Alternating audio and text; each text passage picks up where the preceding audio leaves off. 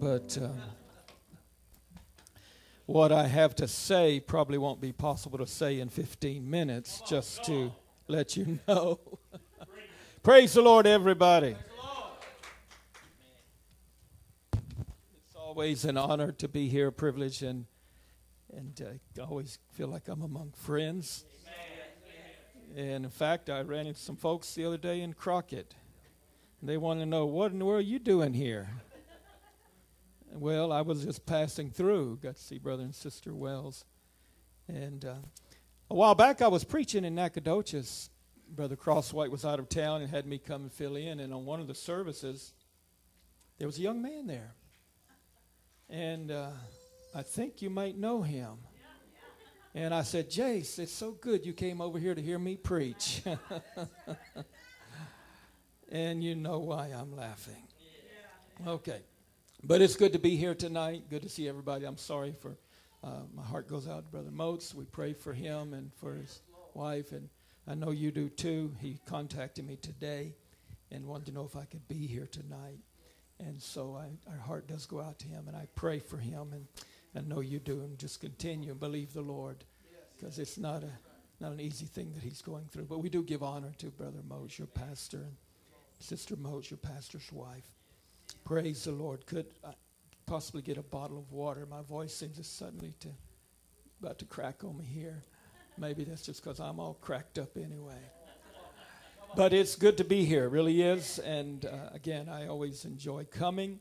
My wife, she is just a few thousand miles away, maybe. Well, at least 2 probably. But she's in North Pole. Not the North Pole, but North Pole, Alaska. We have a new grandson, and he came a little earlier and surprised us, so she went on early, and I plan to join them next week. He is still in the hospital, but he's doing good and gaining weight, learning how to eat. He came several weeks early, but thank the Lord, everything else seems to be okay. And probably will be home, the Lord willing, by the time I get there next week. So thank the Lord for that. So that's, I hope you will understand. My wife couldn't quite make it in time for the service. Praise the Lord. Well, let's go straight into the word of the Lord tonight. I have something that I want to preach or teach. You can call it what you want, just as long as you listen and pay attention. Somebody said, was that preaching or teaching? Does it really matter?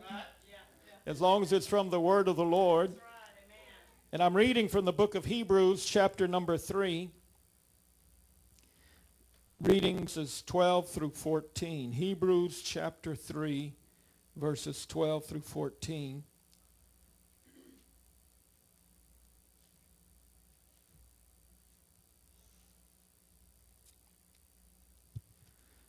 If you have it, say amen.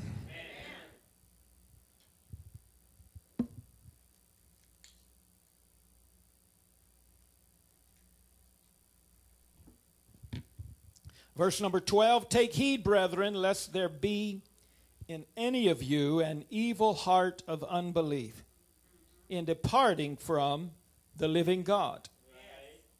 But exhort one another. Exhort is to encourage one another daily while it is called today. That's what we're doing here tonight. We're encouraging one another. Amen. Exhorting one another daily while it is called today, lest any of you be hardened through the deceitfulness of sin. For we are made partakers of Christ if we hold the beginning of our confidence steadfast unto the end. Can we say thank the Lord for his word tonight? Father, in the name of Jesus, we thank you for your word. Thank you for your people. Lord, have gathered here in the name of Jesus. We're asking, Lord, for your anointing touch, Lord, as we open the word of life. Lord God, it's not to glorify flesh, not, Lord God, for the will of man, but let your will be done and speak to our hearts. Tonight we pray in the name of Jesus. We give you the honor and the glory, and you may be seated in Jesus' name.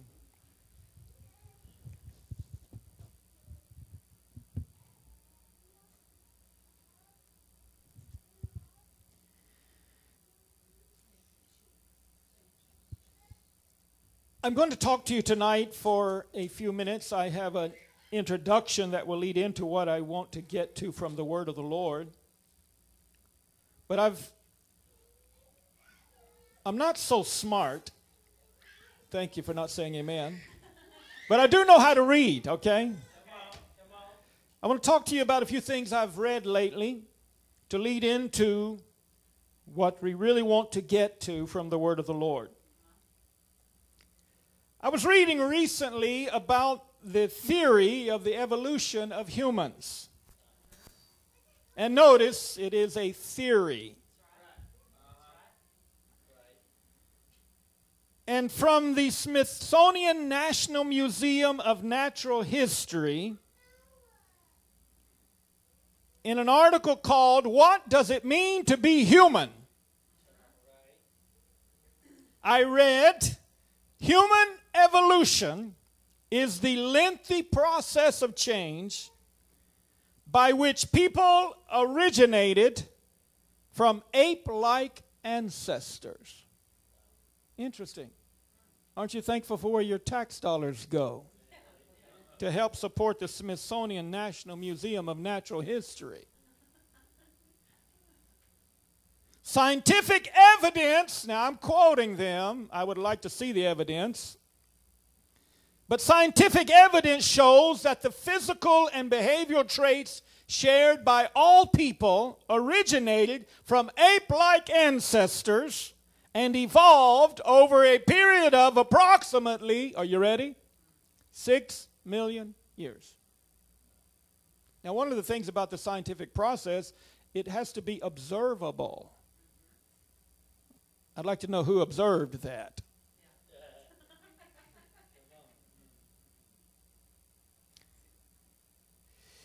In an interview, David Berlinski, who is a secular Jew, so he's a Jew by birth, but he does not practice the Jewish religion, but a very highly educated gentleman.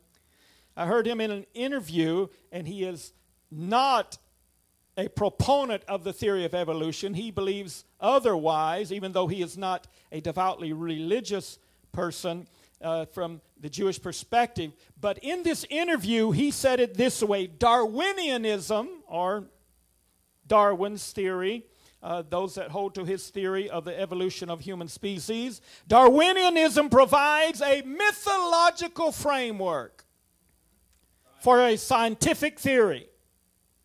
It provides an account of human origins and provides an account of biological origins and provides an account of change, and that account at every point is a substitute for a biblical account.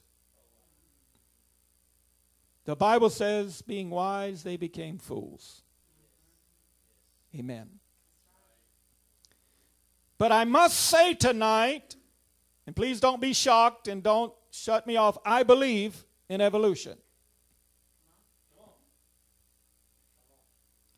I believe in evolution. Don't throw anything at me just yet, but I believe in it. And another thing I read recently is concerning what is known as the second law. I told you I'm not that smart, but I did learn to read. Thank the Lord for teachers. The second law of thermodynamics states that as energy is transferred or transformed, more and more of it is wasted. So in the process, it loses efficiency. The second law also states that there is a natural tendency in any isolated system to degenerate into a more disordered state. For example, why is it that when you leave an ice cube at room temperature, it begins to melt? Why do we get older and never younger? Yeah, some of us can say amen or oh me. And why is it whenever rooms are clean, they become messy again? And mom said amen. Certain things happen in one direction and not the other. This is called the arrow of time. And it encompasses every area of science, a system. And here's the clincher. A system will become more disordered as time increases. Amen. Everybody with me, say amen. Amen. So when I said I believe in evolution, I believe in changes that take place over a period of time. But I do not believe in Darwin's theory of evolution, obviously. That somebody look at somebody and say, I ain't a monkey, okay? And I didn't even come from one. We believe the biblical account. In the beginning, God created the heaven and the earth. And God formed man of the dust of the ground. Amen. And he breathed into his nostrils the breath of life, and man became a living soul. So what I believe in when I say I believe in evolution is not an evolution as Darwin imagined it from disorder to order, but I believe in evolution that goes the other way around. From order to disorder. That's the way things happen in the natural state of events, and that is what we see all around us every day. Amen. Don't believe it? Just go wash your car. It'll get dirty again. There is what is known as the theory. Here's another theory that I came across when I was teaching a class at TBC, and I'm glad you've got some TBC students here. Praise the Lord. And I was teaching a class on world religions, and I came across the writings of a gentleman named Winfred Corduan and his book, Neighboring Faiths. And in that, he introduced the concept. He was not espousing the concept. He did not believe in it. But he was dealing with the whole idea of religion and the fact that some people believe religion and God are just man-made things. And so he talked about what some call the theoretical evolution of religion. And very briefly, I may have mentioned this to you in a past lesson, I don't recall. But very briefly, he says, in the beginning, there was what people call mana. People that study this call it mana, M-A-N-A, mana. That was just an awareness that there's something out there. There's a spirit, there's something out there. And so this was a general awareness of a spiritual force in the world. And so people that espouse this theory feel like that in the beginning, whatever, people started having this idea that there's something out there. And then evolution started taking place. And eventually it led to what is known as animism.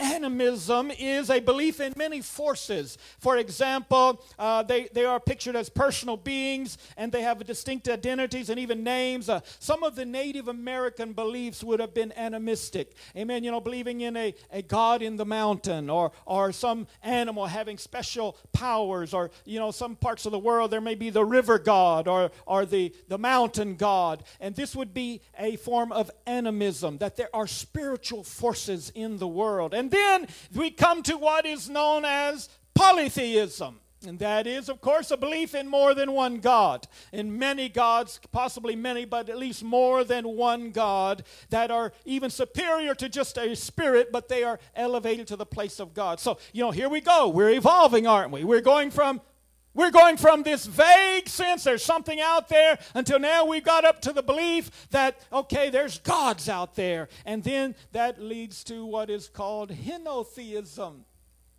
And that is a belief in more than one God, but choosing to worship only one of them. Are we getting closer? Are we evolving? And then, of course, the apex is monotheism. Thank the Lord we finally got here. And believe that there's one God. And he portrayed this in the book that I read this information from as a triangle, starting with the very beginning, mana, and then getting to animism, and then polytheism, and then henotheism, and then finally at the apex of the triangle, get to the belief there's one God. But there's a problem with that. That's not what the Bible says. The Bible says, in the beginning, God. I don't believe Adam had to wait many, many years to finally get to the understanding there's one God. Amen. God created man in the image of God, and Adam woke up. I don't think he had to live in a cave for 200 years. Amen. I don't think he had to start out as some human ape-like creature and eventually get to a human, and neither do I believe that he had to evolve until finally get to know this God. But the Bible said God communed with him in the cool of the day. And so we turn that triangle upside down and say, in the beginning was the term that Mr. Cordovan introduced me to, was the idea of original monotheism. Amen. How many of you believe in original monotheism? Mono, one. Theism, belief in God. So put it together. We believe that that was the original belief. And what we have seen is not an evolution toward a belief in one God. We have seen an evolution in the other direction, from order to disorder.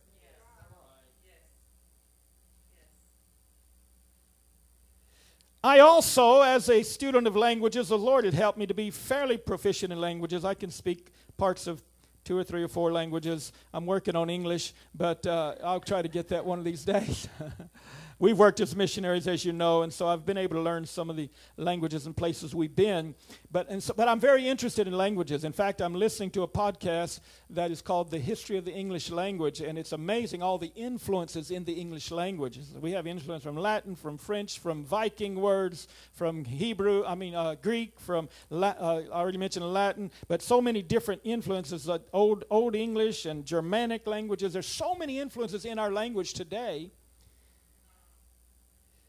But in this podcast, Kevin Stroud, he mentioned the fact, and he was talking about the Norman conquest. The Normans were the Northmen. So many of them came from Scandinavia, some of the Vikings and some of the people that settled over in France, and what is now France. And they were speaking these Nordic languages, but then eventually they got exposed to the French language, and these were all evolving, these languages were. And so the Normans came into England, what is now England. They came in as French-speaking people, even though their ancestry was from Scandinavia. But they came into the English landscape where there were Anglo-Saxons speaking an old form of English. And so when they came in, their language had a major impact upon the language that was spoken in England at the time. So let me quote Mr. Stroud for just a moment. He says, the Norman conquest was just one event that changed the English language, but all languages are constantly evolving and changing. How many of you know that's true? How many of you, there's words you can't say today you used to say when you were a kid, right? And what's happening? Languages is changing. We're getting new words all the time, and words change meaning, or people change the meanings of the word. And so he says they're always evolving and changing. It's just that the changes are typically more gradual and subtle. Not the sudden dramatic change marked by the Norman conquest of England. Now, this is not a history lesson. It's not a science lesson tonight. This is my introduction, okay? Praise the Lord.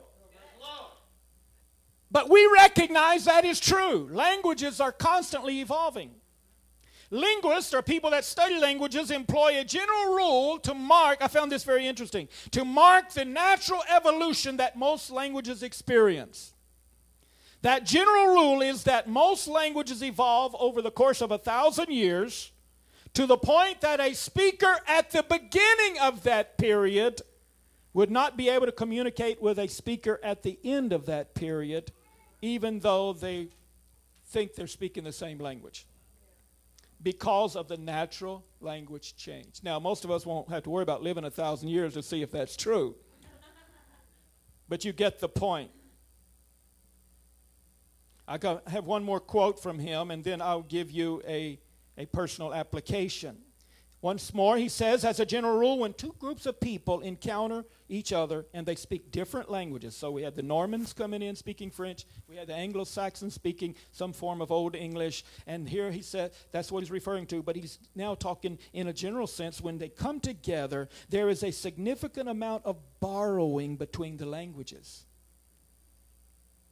Over time, one language may die out, but the surviving language usually retains a large number of words from the other language, and it may even borrow some grammar from the other language. And he goes into great detail. Amen. He has, I don't know, I'm on number 70 or 80 or somewhere in there. He's got probably almost 200 podcasts. I'm kind of working my way through, so I won't bore you with any more of that. But here is an illustration of that. My sister, I have one sister, her name is Angela. She lives over in Lafayette, Louisiana. Now, my sister, years ago, was missionary, and she went to France to learn to speak French because they were going to a French-speaking country in Africa. Later, she came back to the States. She became a teacher, and then she ended her career in the public school system as an assistant principal down in South Louisiana, and she was there. And while she was there, during the time, this has been just some time ago, but in the last few years, there came a group of people from France. It was a cultural exchange. If you know anything about South Louisiana, you know that's a different country, amen? And I can say that because while my dad was from North Louisiana, which is much like East Texas, my mom was from South Louisiana. So one side of the family, it was country, the other side, it was Cajun. Hey, I can handle that. Good country cooking and good Cajun cooking. Just depends if you're north or south. Amen.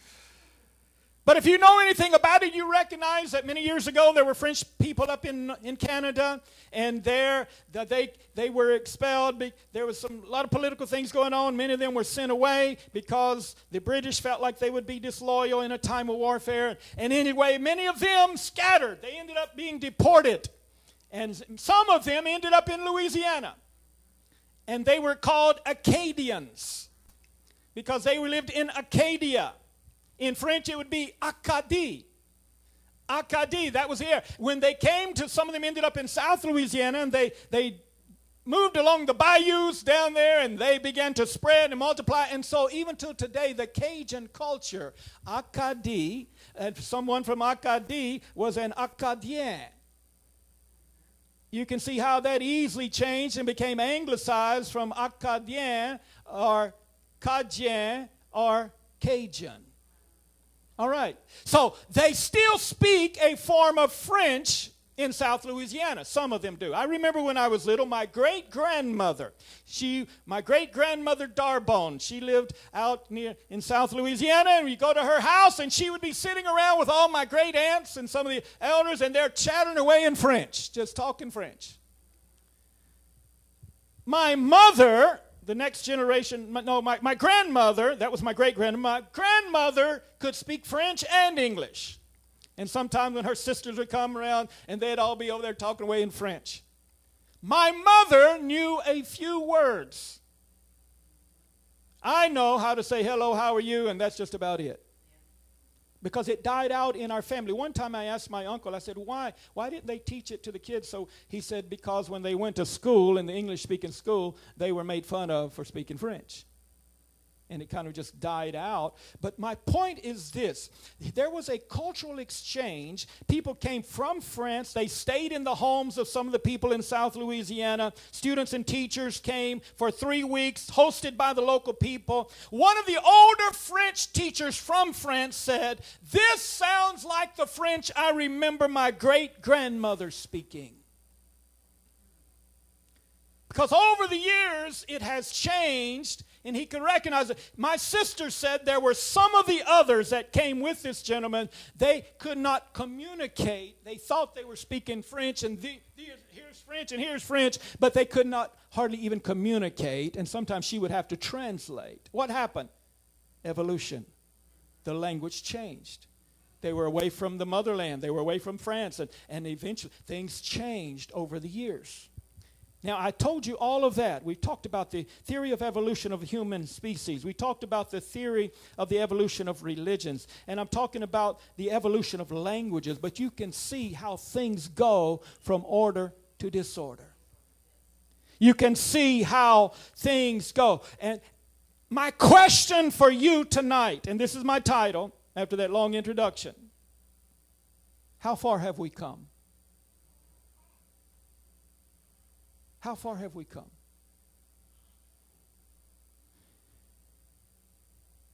Here are some thoughts of application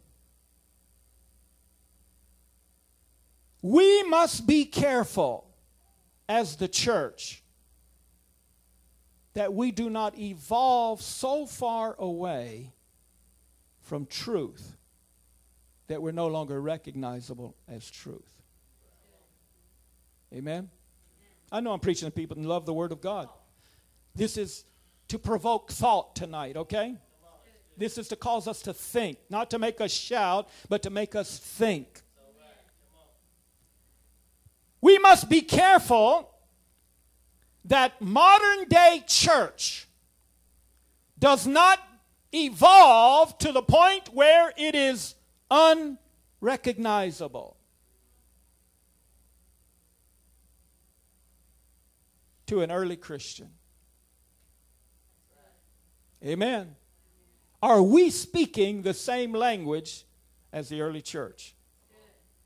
Are we living the way the early church? And I know culture has changed, and I know economics have changed, and I know lifestyles have changed. I'm not talking about modern conveniences and those sort of things. And we don't have all the details of things they did, but we do know enough to know that the Word of God calls us to come out from among the world and be separate, saith the Lord, and touch not the unclean thing, and I will be a father unto you, and you'll be my sons and daughters. So we never want to get to the point that we're getting so far away from the Christian lifestyle that somebody from back there would look at us and they think, I don't know what they're talking about. I don't know. Amen. Anybody with me tonight? We don't want to get farther away. We want to get closer to. Hallelujah. You and I know that things go from order to disorder unless a higher power steps in and rearranges things. Unless you have to put that ice tray back in the refrigerator or the freezer, amen.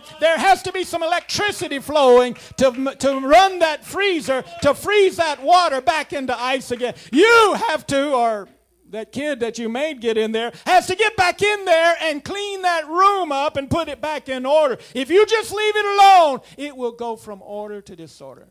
Your vehicle will run out of gas if you drive it long enough without filling it up. But you have to stop, and you have to have some money or a credit card that you got to pay for with money later. And you got to fill it up. Why? Because that's the way things go, the arrow of time. But thank God there is a divine dimension, hallelujah, where when we have a desire to serve God, there's a higher power, amen. Like the law of gravity that says if I drop this Bible, it's going to fall. Well, there's another law, that force, hallelujah, that I can pick it up again. I can hold it up, hallelujah. And I'm limited because I'm human. Eventually my hand will get tired and gravity will win in the end after all. But with God, He's never weary. He never gets tired. And He can step in and make a difference when we have a desire. I don't want to go so far away from original truth that it's no longer recognizable as truth. Amen. Praise the Lord. Let me just share with you some thoughts. We must be careful that modern day church doesn't evolve to become entertainment oriented. We're living in an entertainment crazy world. We're probably living in the most entertained society that has ever existed. Sin is not new. The desire for those things are not new. But the availability today, it's everywhere. It's in your pocket or your purse. Amen. But we need to make sure that church does not become entertainment. I don't go to church to feel like I'm in a nightclub or a rock concert. Amen. I go to church to worship God. Hallelujah. Go to church to hear the Word of God. Aren't you thankful for a pastor preaching and teaching the truth? Aren't you thankful for a church that believes church ought to be church? Hallelujah. Brother David Bernard, our general superintendent, wrote in the Forward magazine in an article developing a culture of diversity. I quote, he says, the Apostle Paul became all things to all people, 1 Corinthians 9. Without compromising biblical truth, he accommodated to local culture and ethnic identity as much as possible to win souls. I'll go through that again. There's a mouthful there. All right? So he said without compromising biblical truth. That's the key. Yes. He accommodated to local culture and ethnic identity. We have a lot of different cultures, a lot of different ethnicities, as much as possible to win souls. Right. Amen. We want to win souls, but we cannot change truth in order to win souls. Because if you win somebody to a falsehood, what have you accomplished? Amen? Everybody with me? Say amen. I told you I couldn't do this in 15 minutes.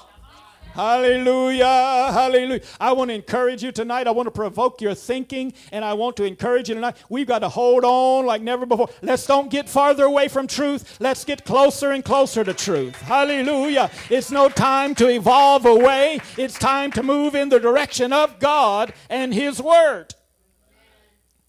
Now, this quote by Brother Bernard led me to think of something, another concept I am teaching about culture at the college and also in experience as a missionary. There's a couple of words or phrases that apply. That first one is cultural sensitivity. He talked about the fact that, Apostle Paul accommodated the local culture as much as possible and ethnic identity to win souls. He said, to the Jews, I became as a Jew. To the Gentiles, I became as a Gentile. And to those under the law, as under the law. To those without the law, not without law to God. In other words, he wasn't going to join them in their sin, but he was going to try to relate to them without compromising biblical truth. Okay, cultural sensitivity. Let me give you a very basic example. And we lived in Suriname, which is a small country in South America, north of Brazil. It was a custom there, when you went to somebody's house and you stop at the door, you take your shoes off and you go in.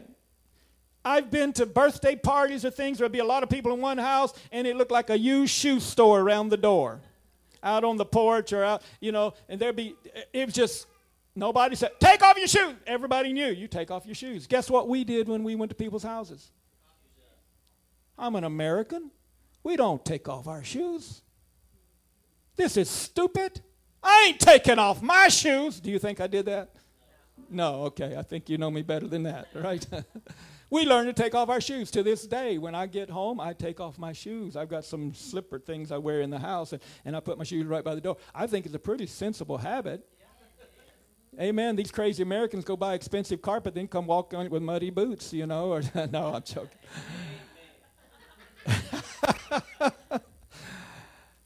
But you get the point. That is cultural sensitivity. And that's just a very basic example. But being sensitive to that. Now, on the other hand, there is what is known as moral relevance. Moral relevance. That is trying to accommodate but going too far. Here's another simple example. Okay, we're in this country now, and we've got some souls, and this is just a hypothetical example. We've got some people coming in the church now. They're baptized in Jesus' name. They're getting the Holy Ghost, and of course, we're having to teach them about holiness of living, and they come up and say, Pastor, again, this is hypothetical, but Pastor, my parents have invited me to the annual sacrifice honoring our dead ancestors. What do I do? If I don't go, they're going to be very upset. They may even kick me out of the family. What would you tell them? Oh, go ahead, it don't matter. God knows your heart. Or do you think that would be going too far? Because the Bible does call for some hard decisions sometimes. Jesus said we've got to take up a cross and follow him. And he says you cannot serve two masters. Amen. We have the table of the Lord and the table of devils. We can't eat from both altars. That would be a hard thing to have to deal with, but somewhere you've got to draw a line, right? And say, as a child of God, we're forbidden from participating in forms of idolatry. So, just say, oh, don't worry about it. That God knows their heart. They don't really want to be there. They're just going there for their family. I think that would be crossing a line, don't you? As hard as it would be for that person, it would still be crossing a line. So that is moral relativity. So let's talk about us now. We have to be careful that as we reach out for souls, we don't dumb down the gospel to the point that it's no longer recognizable as the gospel. Does this make any sense for anybody tonight? I told you that this is to provoke your thinking. Amen. It's to help us to think. Praise the Lord. So never be upset when you hear a pastor preaching. Well, he's already preached that before. Hey, preach it again, brother. Amen. Hey, don't ever get upset. Well, he talked about holiness last week. Don't get upset. Oh, he talked about this last week. Or he preached Hey, thank God for it. Amen. Hold on to it. Let's not go farther away from it. Let's get closer and closer to the Word of God. Can somebody say amen? How far have we come? How far have we come? In attempting to reach the unchurched in a secular society, we must not, as I already mentioned, dumb down the gospel until it is no longer recognizable. Like a person from France trying to speak to a Cajun in Louisiana and not even be able to communicate or barely able to communicate. Why? Because things changed over the years. Let's not dumb down the gospel. Brother Joel Urshan tweeted, "Don't dismiss as old school what God calls an old landmark." Right. Praise the Lord. The old landmarks are not good because they're old. They're good because they're right when they're founded on the Word of God. Right. Praise the Lord. It's the old paths. Amen. Let me ask you a question. How many of you know about the duck test? Anybody know about the duck test? You probably do. You probably do, but like me, you probably just never heard it called that before. Yeah. But you're right. The duck test is a form of abductive reasoning. I like that. Okay, excuse me. Duck test, abductive reasoning. I get it. Okay, kind of like duct tape. Okay. It is a form of abductive reasoning where you make a probable conclusion. Stay with me now. We're going to get back to the word of the Lord in just a little bit. But it's where you make a probable conclusion from what you know. And its usual expression is something like this. If it looks like a duck, if it swims like a duck, if it quacks like a duck, then it probably is a duck. So you have heard of the duck test. The test implies that a person can identify an unknown object or subject by observing that, this is Wikipedia, which is not always the best source to use, but this, listen, by observing that subject's habitual characteristics. Okay? So my question for you, can we as Christians, I'm not here pointing the finger, I'm provoking thought. Amen. I'm helping us to think. Amen. And I'm including myself in this. Can we as Christians pass the duck test? Do our habitual characteristics identify us as children of God or just Christians? And I use the quotes, Christians, very loosely. Can we pass the duck test? Can we be identified as Christians by Bible-believing apostolic Christians by our habitual characteristics? You see, we rejoice over the message of one God, and we better hold on to that like never before. And we rejoice over the message of the new birth. Repent. You got to be baptized in Jesus' name, filled with the Holy Ghost. And we need to hold on to that with everything we have. Hallelujah. But also, we need to hold on to the teachings concerning our lifestyle. Amen.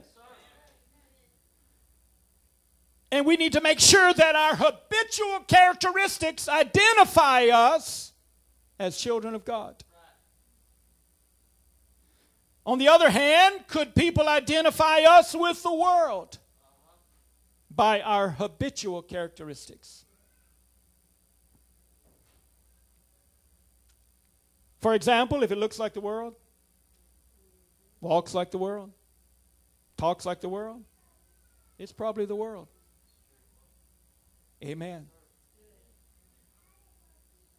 And please bear with me just a moment, but let me go a little farther. If it acts like the world, well, I believe in one God. Thank God. Better keep believing that. I believe in the new birth. Thank God. But it also, this whole thing affects our lifestyle. Amen. Praise the Lord, everybody. I think I started preaching about 7:40, so that means I've been going about 35 minutes. I won't count those 3 or 5 minutes that I'm just telling you about my wife and grandbaby, okay? We won't count that.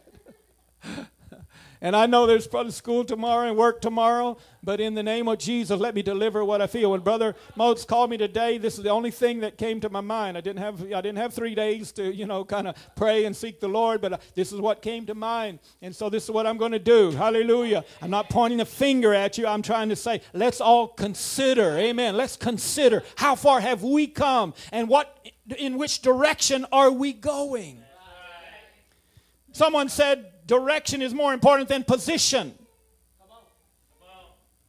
Because if you're going the wrong way, the farther you go, the farther you get away from truth. Amen. There may be other people that are maybe not reached fullness of truth yet, but they're headed in a right direction. And if they keep going, they will get to truth. Hallelujah. So direction is very important. Let me ask some more questions. Or make another statement, rather. If it acts like the world, if it dresses like the world, if it loves what the world loves, if it enjoys the sinful entertainment the world enjoys, if it loves the movies the world loves, and it listens to the music the world listens to, if it goes to the ungodly places the world goes to, if it cheers for the same teams the world cheers for, if it enjoys all the sinful pleasures of the world, then it probably is the world. Amen? Does that make any sense? And this is not original to me. I maybe just tweaked it a little bit. But if you or I were put on trial for being a Bible-believing, apostolic, Pentecostal Christian, would there be enough evidence to convict us? Do our habitual habits, well, that's the redundancy, habitual characteristics, that's what I was looking for. Do our habitual characteristics identify us as the world or as a Christian? Right. Amen. So some scriptures now. Jude chapter 1 verse 3. Beloved, when I gave all diligence to write unto you of the common salvation. Thank God there's a common salvation. There's one gospel for everybody. Hallelujah. Hallelujah. The common salvation, it was needful for me to write unto you that you should earnestly contend for the faith which was once delivered to the saints. Earnestly contend. Once, and the idea is once and for all. Amen. It was once and for all delivered to the saints. We've got to get close as we can to that original. The farther you get away from it, amen, and start changing and tweaking a little here and a little there, you ever start down the slippery slope of changing the doctrine, then you're going the wrong way. But one thing leads to another. Amen. One thing leads to another. One change leads to another until eventually you can get to a generation that can no longer speak the same language. What language are we speaking? Hallelujah. Oh, let's don't get farther away. Let's get closer to. Hold on to it like never before.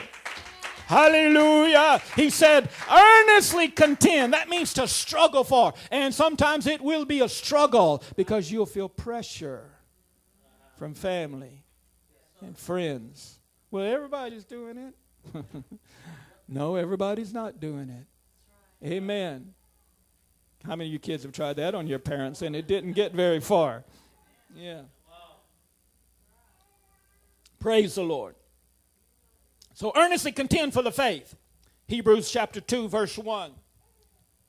Therefore we ought to give the more earnest heed to the things which we have heard, lest at any time we should let them slip.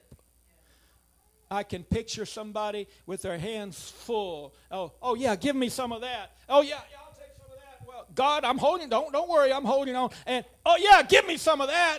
And whoops. Well, I dropped that, but I'll just. What happened? We can fill our hearts and our minds and our lives with so much junk that we can let God slip.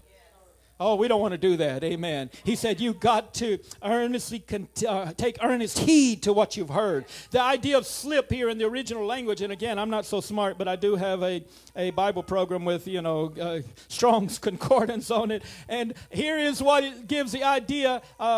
for slip. It means to flow or to run as water, to flow by. Or it can also mean to carelessly pass or miss, or to run out, another source says, as a leaking vessel. Like putting water in a bucket with a hole in it. And it's dribbling out the whole time, and you get there, whoops. What happened? You let it slip, or it dribbled out. It leaked out. But oh no, we've got to hold on to the truth like never before. Hallelujah. Anybody with me tonight? We're not interested in going away from. We're interested in going to. The God's Word version of that verse says, for this reason we must pay closer attention to what we have heard. Then we won't drift away from the truth. Praise the Lord. Everybody say amen if you believe it. Hallelujah. I'm among people that love the truth and love the Word of God. I know that. But I just want to remind you tonight, stir up your pure minds by way of remembrance. Amen. What you've heard, what's been taught, amen, what you've got over the years, hold on to it. Hallelujah. It don't matter what YouTube says. It don't matter what the social media influencers say. It doesn't matter what government says. It doesn't matter what this department or that department says. What does God's Word say? Praise the Lord. Praise the Lord. Let me see if I can bring this to a close. For other foundation can no man lay than that is laid, which is Jesus Christ.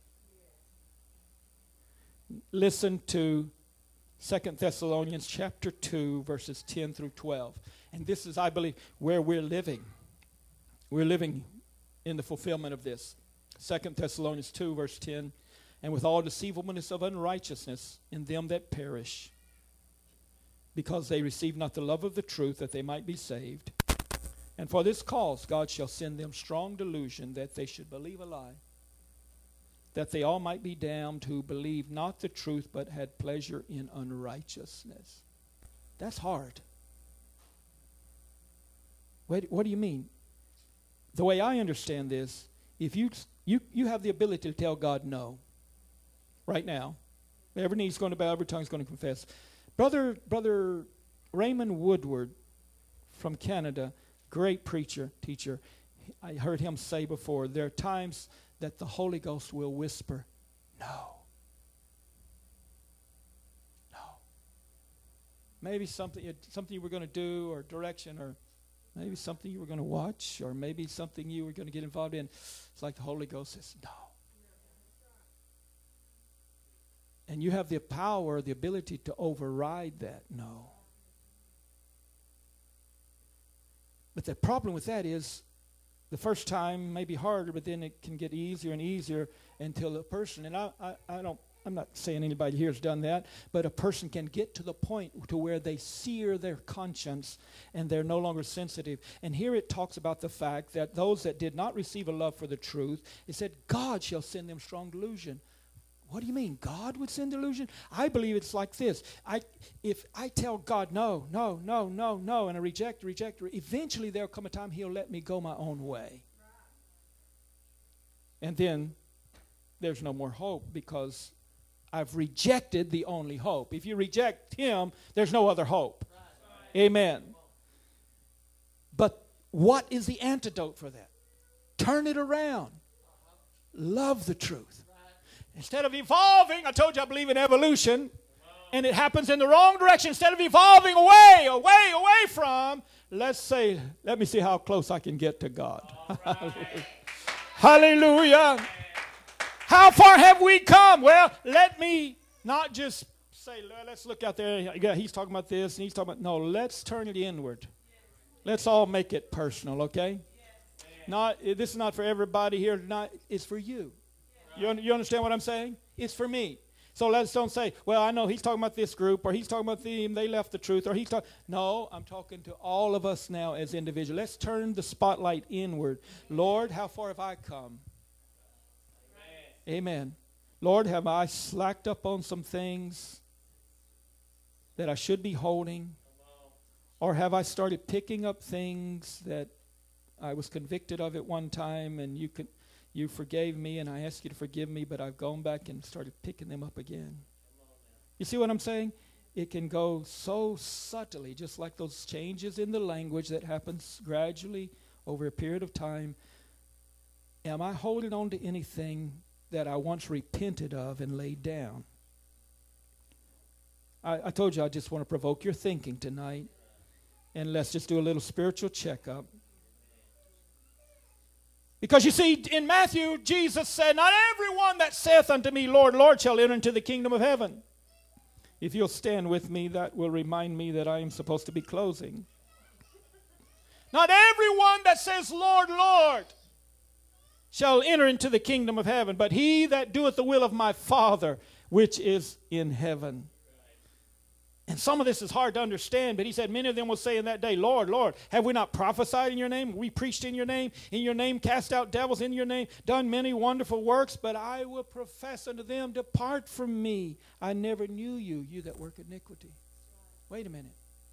Is it possible to see miracles in Jesus' name and yet not be right with God? You see, a miracle does not determine your standing with God. It shows you have faith in the Word of God, but that doesn't always equate to obedience. But he said, I'll profess to them, I never knew you. Depart from me, you that work iniquity. Therefore, whosoever heareth these sayings of mine and doeth them, I will liken him unto a wise man which built his house upon a rock. We're not interested in just miracles for the sake of miracles. Oh, we want to see miracles. Amen. We believe our God is a miracle-working God. But you can have a miracle and be in false doctrine. Hallelujah. You can see the dead raised and be lost when it comes to Judgment Day. But oh, what do? How do we make sure? Get the Word of God. Build your house upon the rock. He said, the rain descended, the floods came, the winds blew, beat upon that house, and it fell not, for it was founded upon a rock. So here's the application. Because the message is not much good unless it's applied. Here's closing application. Get as close to original Christianity as you can. Not just in the doctrines of oneness of God and new birth, but also in lifestyle. Get as close as you can. Amen. Don't evolve away from, but get as close as you can. And hold on to it. And Jesus said, the rain descended. Hey, the rain's falling. The flood came. The flood is rising. Hallelujah. And the wind's blowing. Amen. And it's beating upon the house. But the house is not going to fall when it's founded upon the Word of God. So I challenge you tonight, take this personally, and just over the next few days, you think about it, just pray about it, and just let God speak to you. You make the application in your own life, and just say, God, I want to get as close as I can. Can we lift our hands and worship Him together right now? Hallelujah, hallelujah. We worship you, Lord God. Can we just lift our hands and just ask the Lord, God, help me, Lord, in the next few days to really apply this word to my life, Lord. God, I don't want to drift away. I don't want to let slip, but I want to get as close as I can to you, Lord. Hallelujah, hallelujah, hallelujah. We're not interested in changing away from. We want to get closer to you, Lord, in the name of Jesus.